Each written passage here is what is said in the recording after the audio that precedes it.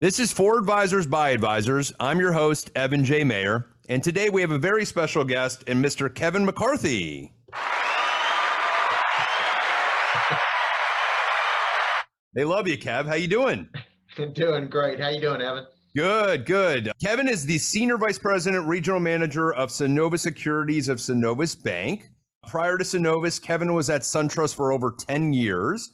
Got a lot of questions about that time, a lot of turnover, a lot of political stuff. So interested to see your side of things. And then prior to SunTrust, 19 years at Wells Fargo, and he's been in the business for overall 34 years. So I think it's fair to say you're an industry vet. Would that be fair? I would say that is fair. Awesome. I joined SunTrust in 2012. I think you were a regional manager at the time, and then you moved more up into a corporate role, like within my first 2 years there. And then we got to know each other extensively well. Yeah, I was on some advisory boards. You had recommended me for that stuff. I know I would call you a lot and bother you. And sometimes you'd call me and say, hey, what do you think about this? And kind of ran ideas by me occasionally too, which was really neat. So I enjoyed our time together. Let me say that first and foremost. Well, I appreciate it. I did as well. And congratulations on your success with your new venture as well. Thank you. Yeah, it's been great. So the one thing I found interesting about your past, and then I'll kind of let you elaborate into it, but it looks like you got your Series 7 2 days before Black Monday. Is that accurate? That is accurate. So back in those days, you would go to an auditorium and there were roughly 300 people. I was at Emory University taking my exam with a number 2 pencil, and you didn't find out for a little while as well. So yeah, I did. I went over on Friday. I started with Merrill Lynch in Augusta, Georgia, and drove to Atlanta, spent the night to take the test next day. The market dropped, I think, 4 or 5% that Friday. Had the test, obviously, on Saturday, went back the next day, or went back on Monday, and it was down 508 points. So the really funny thing is I had interviewed for another company at that point in time. They called me on Tuesday and asked me if I had made the right move. And I said, yeah, I think I did. But, I had some doubts. So that was an interesting time for sure. Were you in the Merrill Lynch trainee program to start, or was it more of a management program that you were in? It was the Merrill Lynch training program, yes. Got it. So you were going to become a financial advisor. I was. And so my joke has to do with, did like that day on Monday, is the next day you're like, I'm ready for management. I don't think I want to produce. No. I produced for 10 years after that point in time, but I got to tell you, I was thinking twice about it after that day. Yeah. Good news is I didn't have any clients. I had 0 clients, so I didn't blow anybody up. So that was a good thing. Yeah. So you could go, hey, the market's down. This is a perfect time to become a client. It was a great time to prospect. It was a tough time to prospect, but a great time to prospect. So talk a little bit about your history in the business. How long were you at Merrill? When did you decide to move to Wells? How did the 19 years, long time at Wells, what made you then go to SunTrust and then Synovus? Yeah, so I was at Merrill for a little bit over 4 years. I was at First Union Wachovia Wells for almost 20 when all was said and done. So financial advisor for 10 years total. So I was financial advisor from very beginning of 88 through 1997, I think it was. That's when I went into management. It was just one of those things I really wanted to do. So I wanted to move into management, enjoyed my time as a producer, but sometimes I look back at it and think I had a pretty good book in 1997. I don't know why I did it, but it's something I've always enjoyed, and I don't regret the decision. So so when you went into management, you weren't a producing manager, you dropped your book and went head first? Well, yes and no. Kept probably 100 relationships at that point in time. So the gentleman who had the job before me, he was displaced after about a year. So I wanted to make sure and have a safety net if it didn't work out. So I kept about 100 relationships for about a year and a half. And then I went ahead and felt like I didn't really have the time to take care of the clients the way that I wanted to. So I went ahead and transitioned them as well. And then what happened with the move to SunTrust? What made you say 20 years at Wells, I'm ready to make the jump, or, Well, I got a call from a friend of mine who was at SunTrust, and I had many wonderful times, First Union, Wachovia, Wells, the evolution of the company was great, but there was a time when it was Wachovia where I really probably enjoyed it the most. Great camaraderie, size company that was big enough, but at the same point in time, big enough to be impactful, but also small enough to where you could, have a voice and get to know everybody as well. SunTrust reminded me a little bit of that. So as Wells, much bigger company, fine company, but I was looking for something a little bit smaller at that point in time. So the timing for the call was perfect. You know, it's interesting you say that because when I was with Bank Atlantic and then SunTrust, and then both times they got bought by BB&T, I had the same thought. I liked the regional feel. I didn't like the too big feel. And funny enough, you left SunTrust when BB&T bought them and you went back to Synovus, which is a very similar to feel what SunTrust was. Actually, a lot of the same people that worked at SunTrust are at Synovus. Right, right. And it's been a really good move for me. I moved about 15 months ago, and one of the main reasons I did is, once again, Truist, great company. I've been fortunate to every company that I've worked for has been really good people, do great jobs for clients. But as you mentioned, in SunTrust and probably even more under Truist, I was moved more on the corporate side. So further and further away from the end client, further away from the advisor. And one of the passions I have is to be able to work with advisors every day. So this allowed me to go back and work with them on a daily basis. So it's been a really good move for me. So it's interesting you say that. So at SunTrust, I don't remember the year when it all kind of began. When did you leave like running Georgia and you moved into more of the corporate role? Was that 2014-ish? I think it was the end of 14, the very beginning of 15. Mm-hmm. Okay. Brad Dinsmore, I think, was running the retail banking at the time, and they created this new group, and I think it was called PBIG. And it was a neat concept. It was a cool idea. It was like, hey, we're all going to report under this one structure, so we're all in it together. And then a hiring frenzy started. They hired Scott, and then they hired Dwight, and they hired all these people. Actually, I remember at the time, us in the South Florida, we were wondering who they were going to put into that lead role. We were hoping it was going to be you. And I remember saying, like, hopefully Kevin's leading the advisors. Dwight came in and it kind of expanded really quick, really fast. Can you talk about that time when that first started, kind of the thoughts behind it, what went on behind the scenes as that was building up? Yeah, I mean, it was a really good organization, and I thought it made a lot of sense because a lot of our advisors at SunTrust, we had them working far more with affluent clients as opposed to retail clients. So that better than anybody. So the concept of having PBIG, Premier Banking and Investment Group, as a separate unit, so not quite wealth management at that point in time, but not retail either. So really just carving out a niche to deal with those affluent clients, and it worked extremely well. I mean, there's a lot of growing pains because you're trying to create an infrastructure, some of the reporting and everything like that had to be built out, but it really was a nice niche. Would it be fair to say, in your opinion, was there not enough time for that to fully expand before the bank said we're going to make cuts and we're going to reposition? Because there was a lot of repositioning during my time there, obviously during your time there as well, as far as restructuring, and now we would report under private wealth. It didn't feel like there was enough time, but then there was also aspects of me that was saying things weren't working up there. What are your thoughts? Well, I would say that, I would say there probably wasn't enough time, but I think a lot of it was really, just the full infrastructure wasn't there to build it out the way that we would have liked. So trying to, when you're defining the success that you have and you're trying to get reporting from retail, from private wealth, from a variety of different places, but you couldn't get anything that was really consistent. It's hard to show the kind of value that you're really adding at that point in time. So I think that in general, it survived. It just didn't survive as a standalone entity. Yeah, and in a lot of ways it was good. So going forward, we always looked at it, whether right, wrong, or indifferent. I never liked the fact that the bank would look at me and go, well, you can work with some clients, but you're not qualified for others, when I knew I was just as qualified as some advisors. And I think the bank finally took hold of that to some extent. And then they said, let's report all that under private wealth. And in the beginning, it was scary because Ken took over and us on the retail side's like, we lost the war. How does this look? What side of the wall are we going to be on?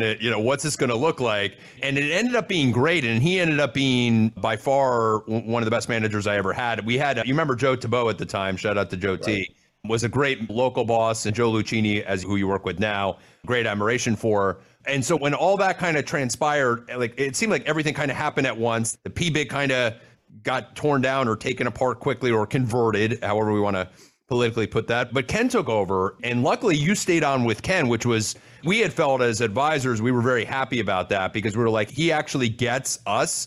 Did you feel the same way? Oh, absolutely. I mean, Ken Solis, personal friend. I mean, we used to probably talk 3-4 times a day and had a tremendous amount of fun putting those things together. So, but to what your point was, what we tried to do was look at the competency of the advisor rather than the title. So, and I think that worked very well. We credentialed people that had the ability to talk with those higher net worth clients. So it didn't really matter where you came from, but did you have the competency to take care of the client? And I think that worked extremely well. I fully agree with you. Matter of fact, I'll say this, you don't have to. There are many advisors in retail that should not necessarily talk, but the credential worked really well. And the reason it worked so well was it wasn't necessarily, hey, your book is too big or too small. It's how good are you as an advisor? And based upon how good are you as an advisor, we're going to want to put you in front of our clients that need that kind of level of support. And for a guy like me who basically came over with a small book of business, left with a big book and had that opportunity, I say this all the time on this podcast and to any friends that listen to me, that the bank channel was a phenomenal thing. But I did get to a point where the interoffice politics of things started to bother me a little bit. And me and you had conversations offline about that, and where I thought there was aspects that compensation, unfortunately, it's really hard, I guess, to in a banking channel or in a corporate channel to make sure that everybody gets compensated for all the work they do. And there was a lot of I remember back in the day, it would always be, well, you got to do the right thing. And I used to laugh at that because do the right thing meant you're not going to get paid on this. And even though you're qualified to do this, you're going to have to give that up. And you guys did kind of fix that with the credentialed side. So I thought that was excellent. Well, I think it did work very well. And from what I understand, Truist has expanded that as well. So I think you always want to give good advisors the opportunity to work with good clients. 100%. But on the banking end of things, because you also were also very much with the premier bankers and the banking side of things. And the banks, to me, whether right, wrong, or indifferent, I think they want to put their bank employees as the leader in charge of the relationship. I think that's always been kind of the thought, even though I think you would agree with me that the best relationship salespeople and best relationship building people are probably the advisors. I don't know if you agree with that, but that's at least how I feel. And during that time, there was a lot of, I would say, battles with who is in charge of the relationship. Is it going to go to the premier banker? Is it going to go to the CA? The premier banker is going to get compensated, but not compensated. And there was all those issues in between. And you were kind of the guy that had to try to figure out how to fit all that together. Yeah, and I think when you start trying to give somebody the title of relationship manager based on their job, I think you've missed it, because clients are going to determine who their relationship manager is. So, and I think that's really earned. So I think one of the things that we tried to do was the client would choose, or the team would choose, who that relationship manager was. And I think that was the right approach for doing that. I think back to your comment, I think financial advisors are excellent relationship managers, no doubt about it. But you're also going to see premier bankers or other people out there that are great at that as well. So it really comes down to, I'll go back to that word competency as well. I mean, are you good at your craft? And it really doesn't matter what your role is necessarily, but can you relate to that client? I remember two comments you said to me. I remember many comments you said to me and many conversations we had. And most of them were constructive and positive. A couple were not, but that's just because I was always looking out for my best interest as well, as, which you would anticipate I would do, right? Absolutely. To some extent. But I remember two calls with you specifically. One was a negative, one was a positive. The negative one, which kind of made me realize that at the end of the day, I was going to go at some point. And this was probably in 17 or 18. We were having a conversation of doing the right thing for the client. And I was talking to you about what I thought was the right things for the client. And I said, my clients. And you corrected me and you go, the bank's clients. And when you said that to me, I couldn't say, I didn't see you. We weren't doing Zoom. We were on a phone call. But I could sense when you said it to me, you wanted me to know that, look, at the end of the day, these are the bank's clients. And you were right. They are the bank's clients, right? But when you had said it to me, it made me go, that might be the way it's always looked. And knowing, you know, what goes on inside my mind, you've been able to pinpoint things before of how I thought. But the second thing, and the second call was actually a phenomenal call. And that's the day I went independent. I resigned from the bank, which was a very tough thing to do, Kev, right? Because you have friends, you have people that you know that care for you and that like you. And I remember I resigned. I remember calling Ken and then you. Ken was phenomenal. Ken actually said, is there anything to do? And at that point, once you go independent and you have your own lease, I don't think you can get away from it. He kind of knew it. And you had picked up, I believe you had picked up or you had called me right back and you said, Evan, given your personality, your skill set and what you're doing, you're probably making the right decision. And you didn't say it in a way of like, you know, you made the right decision because you still worked for the bank at that time. But you said it in a very honest way that like, based upon how you want to do things in the future, you're probably making the right decision for you. And I can't thank you enough for that because it's been 3+ years and I still remember that should tell you how much respect I have for you as a person, because when you said that to me, I was like, Kev's got my back. He understands. Well, I appreciate that. And back to our first conversation, I'm a little bit surprised that I said that. Now, I do think that a lot of these have come from the bank, but I think that ultimately it doesn't matter where you got a client. You're a great example of that. What matters is if you decide to leave, are they following you? So they're not really the bank's clients, they're Evan's clients at that point in time. And so I think about one of the things my job is to make sure that somebody doesn't leave. Make sure and provide them the environment that I can help them grow and expand what they're doing, and they're enjoying what they're doing. So I think clients will always choose where they want to go. It doesn't mean that they're not fans of SunTrust or Truist when they followed you. They just had a lot of confidence in you. So I do believe that the bank has a lot to do with it, but I don't view that clients are never owned. Clients get to make a choice about where they're going to be served. And once again, I just want to make sure that we provide a good environment where the advisor wants to stay here. Oh, I never got mad when you said it, and I didn't take it that way. You were actually under a big issue at the time, and that was there was incentive manipulation to the extent of how assets were being deposited and get people getting credit for things. I think you remember that. We don't have to dive too deep into that. You were trying to fix that because you were trying to make sure people got incentives for doing the right thing. But sometimes those incentives can create bad actors to do bad things. And that was part of that conversation and that of what your job and your role was. So I do not look at that as a bad thing. And now that you're a financial advisor manager, you said all the right things.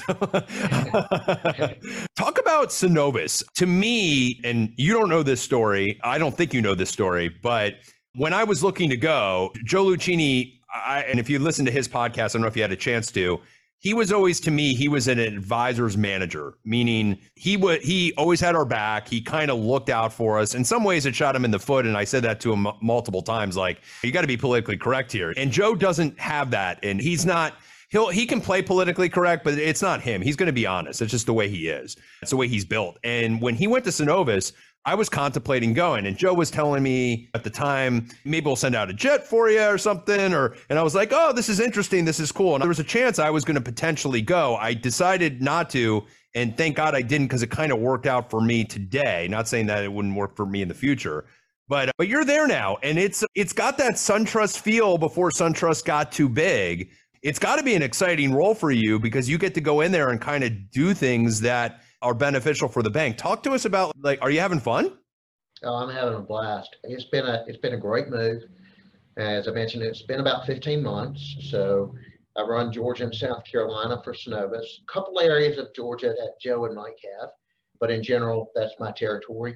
But I also get a little bit of an opportunity to do some things on the corporate side as well. So that's kind of fun. But being able to get back and work with advisors directly, I think even though my role was more business development with Ken, I felt like he and I ran that thing together. He was in lead and I was kind of running a lot of the day-to-day type things. That was fun.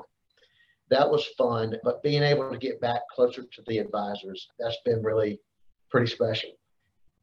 Synovus is a company I've admired for a long period of time. My wife worked there years ago. So I was a competitor of Synovus at one point in time. And so the opportunity, it was great. Great group of people, great group of advisors. Leadership is fantastic. So I've really enjoyed it. Fantastic. Well, congrats on the move. The advisors that are with you, I think they got a great leader. And Kev, you were, like I said, phenomenal there. Well, I appreciate that. For sure. Talk about traits in financial advisors. You've met good ones, bad ones. The good ones probably have very big egos, very hard to control to some extent, I would say. What makes a great advisor great and a bad advisor bad? Are we just naturally born with it, or what are your thoughts there? Well, I think a great advisor is somebody that's always going to try to improve in their craft each and every day. So if you think about the evolution, as you mentioned, I've been in the business 34, 35 years now at this stage of the game. When I first started, we were talking about stocks. We were telling a story about stocks. And over time, you've seen just a huge evolution in this business. So, I mean, investment returns, important, but I think the real importance is listening to clients, being more planning centric and kind of moving that way, finding out what they're trying to accomplish and helping them with their goals. So I think that's a key. Doing what you say you're going to do is really important. And that's why I think it's really important to make sure and right size your book, make sure you're providing good client service to the clients you have, and do exactly what you say you're going to do on their behalf. So, but yeah, I have been fortunate to have worked with some very good people like yourself over the years. That's something you were always thinking about. Yeah. I gave credit to Dwight Obel on this, and maybe credit goes to you too. But he had created that one spreadsheet that put advisors more on a focus of non-revenue generation. But are you doing the right things for clients? Are you doing financial plans? Have you discussed insurance needs for your clients? Are you advising more on a fee-based fiduciary type of setting? And you actually, me and Nielsen, by the way, says hi, spoke to him earlier today, said I was going to be talking to you. He loved that metric. He loved the concepts that you guys had created. And through PBIG, even though PBIG kind of went away or moved over, at the end of the day, you guys created some cool stuff when for that year and a half or 2 year period. Well, I appreciate that. I mean, it was a lot of fun. And I think that people like you, people like Nick, I quote, if you remember Dennis Parker, I quote him sometime, and I loved his line. If you're hiring me for investment management, I'm expensive. If you're hiring me for advice, I'm very cheap, or something along those lines. So I do believe that advice is really the key to our industry, and we're going to have to continue to focus in on that for clients. Yeah, you brought up a good name, Dennis Parker. We don't know who put it together, but it was me and him up on stage doing a speaking event and talking about our ideas and our concepts. And he was a brilliant guy. And that's one of the guys that's been in the bank channel forever. I talk about, but like the guy is so super talented. He could have done anything, but he's happy where he is. And that's awesome. So, good for him. Is there anything, I think this podcast, because we're talking to other financial advisors out there, what would be your best piece of advice for the next gen of advisors coming over? The new advisors coming over. The bank channel's got to be different than it was even when I was there. I mean, since COVID, it's got to be a whole different beast. Do you agree with that? And what would you advise the next gen advisors be doing?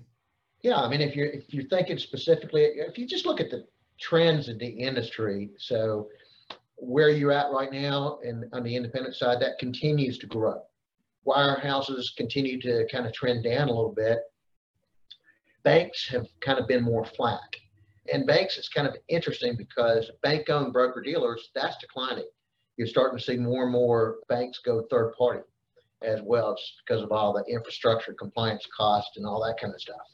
But in terms of where I think the banking industry is going, at one point in time, you used to have pretty good traffic within the branches. That's declining. That will continue to decline. Probably, saw that even more with COVID.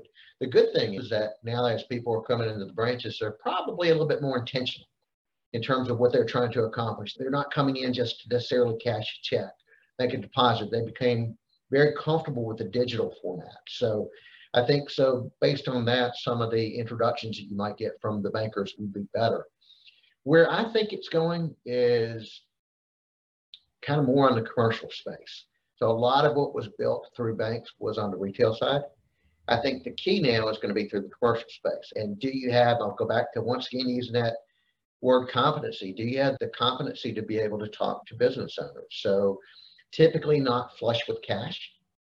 They are probably underfunded from a risk management standpoint. So you've got to be able to do that. Very planning centric type of an approach that you're going to have to take for these clients, but be with them when they don't have a lot of cash. So you could be able to help them when there's a liquidity event down the road, and there typically is. So that's where a lot of the job creation continues to be from businesses. I saw something the other day. It was pretty interesting. The number of permits for businesses was the highest level ever last year at about 5.4 million permits. So a lot of new businesses are being founded, being started, and that's up from about an average of about 2 to 3 million a piece. So I think that's going to be a unique space. That's where they see a lot of value in working with a bank. And so I think that's going to be a key to the future there as well. Do you, last question for you. Do you, Wells Fargo came with an independent channel, which is kind of unique because, again, banks at the end of the day and wirehouses did not want to create these independent channels because it was a way for them to not make as much money, let's be honest. And Wells just created this, and there's many advisors from what I've heard from Wells actually fleeing to that independent side. Do you see that going to be the norm for banks going forward? And again, you don't have to speak for Synovus because, whether you're doing that or not, maybe that's not yet or down the road, but do you think that's going to be a new norm, or is that a one-off scenario? Well, I think they're unique in terms of that really goes back to, if I'm not mistaken, that goes back to the first Eaton days, actually, maybe even the Wheat First days. That they've had Wheat First was pretty, I would say they were ahead of the curve in terms of they had an independent channel back then, and they also had what was known as a profit formula, which allowed you to get a higher payout and pay some of your expenses as well. So that's been around for a long period of time. I think now with Wells Fargo Advisors, at one point in time, you couldn't go from bank to independent. You might have been able to go from bank to the wirehouse channel and then potentially into the independent side. I think some of those barriers have come down. I think they came down with finite. They can go directly from the bank now to the finite side, that's pretty revolutionary. It is. And so, I mean, if you think about it, if you have somebody that's going to go independent, if you can keep them in-house, yeah, you're not as profitable typically on the independent side. But this is not a real not a real high profit margin business anyways. It's a it's not a capital intensive business. That's why a lot of banks really like it, and it's additive, but I think it's a good move. But I think it also, this, and you mentioned it earlier, you're paying the rent, you are doing the payroll, you're doing all the things. Is that something that you want to do? So it's great that you have the independence, but it also comes with some responsibilities too. So sure, I think there's a place for everybody out there, but I do believe that the independent side will continue to grow. Back to the bank side, I think that the future and probably the present right now will be more in that commercial and corporate space as well. Yeah, no, I fully agree with you there, Kev. And look, and we said this, I have a podcast coming out next week with Alana Phillips, who is a national director for recruiting for Lincoln. And she was talking about, and we were talking about the different spectrums. And there are some people that love the bank and should stay in the bank. And there's people that are independent that should go to the bank. And there are people that are in the wirehouse that should go to the bank and vice versa. And there's a happy median and a good spectrum for everybody. For me, there's aspects of the bank I completely miss every day. I miss the politics somewhat. I don't miss the conference calls, that I don't miss, but I do miss like the conversations I have with you and some of the other advisors. So there are aspects to it, but yeah, I guess there is a different channel for everybody out there. Kev, look, if an advisor does want to reach you, you got a ton of knowledge. How can somebody get a hold of you? Kevin McCarthy at Synovus.com. Awesome. And you're available on LinkedIn if they need you as well. Absolutely. Awesome. Absolutely. Well, Kev, thank you so much for coming on. One extra round of applause for you. I really appreciate your time today. Great. Thank you, Evan. Absolutely. And for those out there, hopefully you enjoyed this podcast. You learned a lot, and we look forward to seeing you on the next one.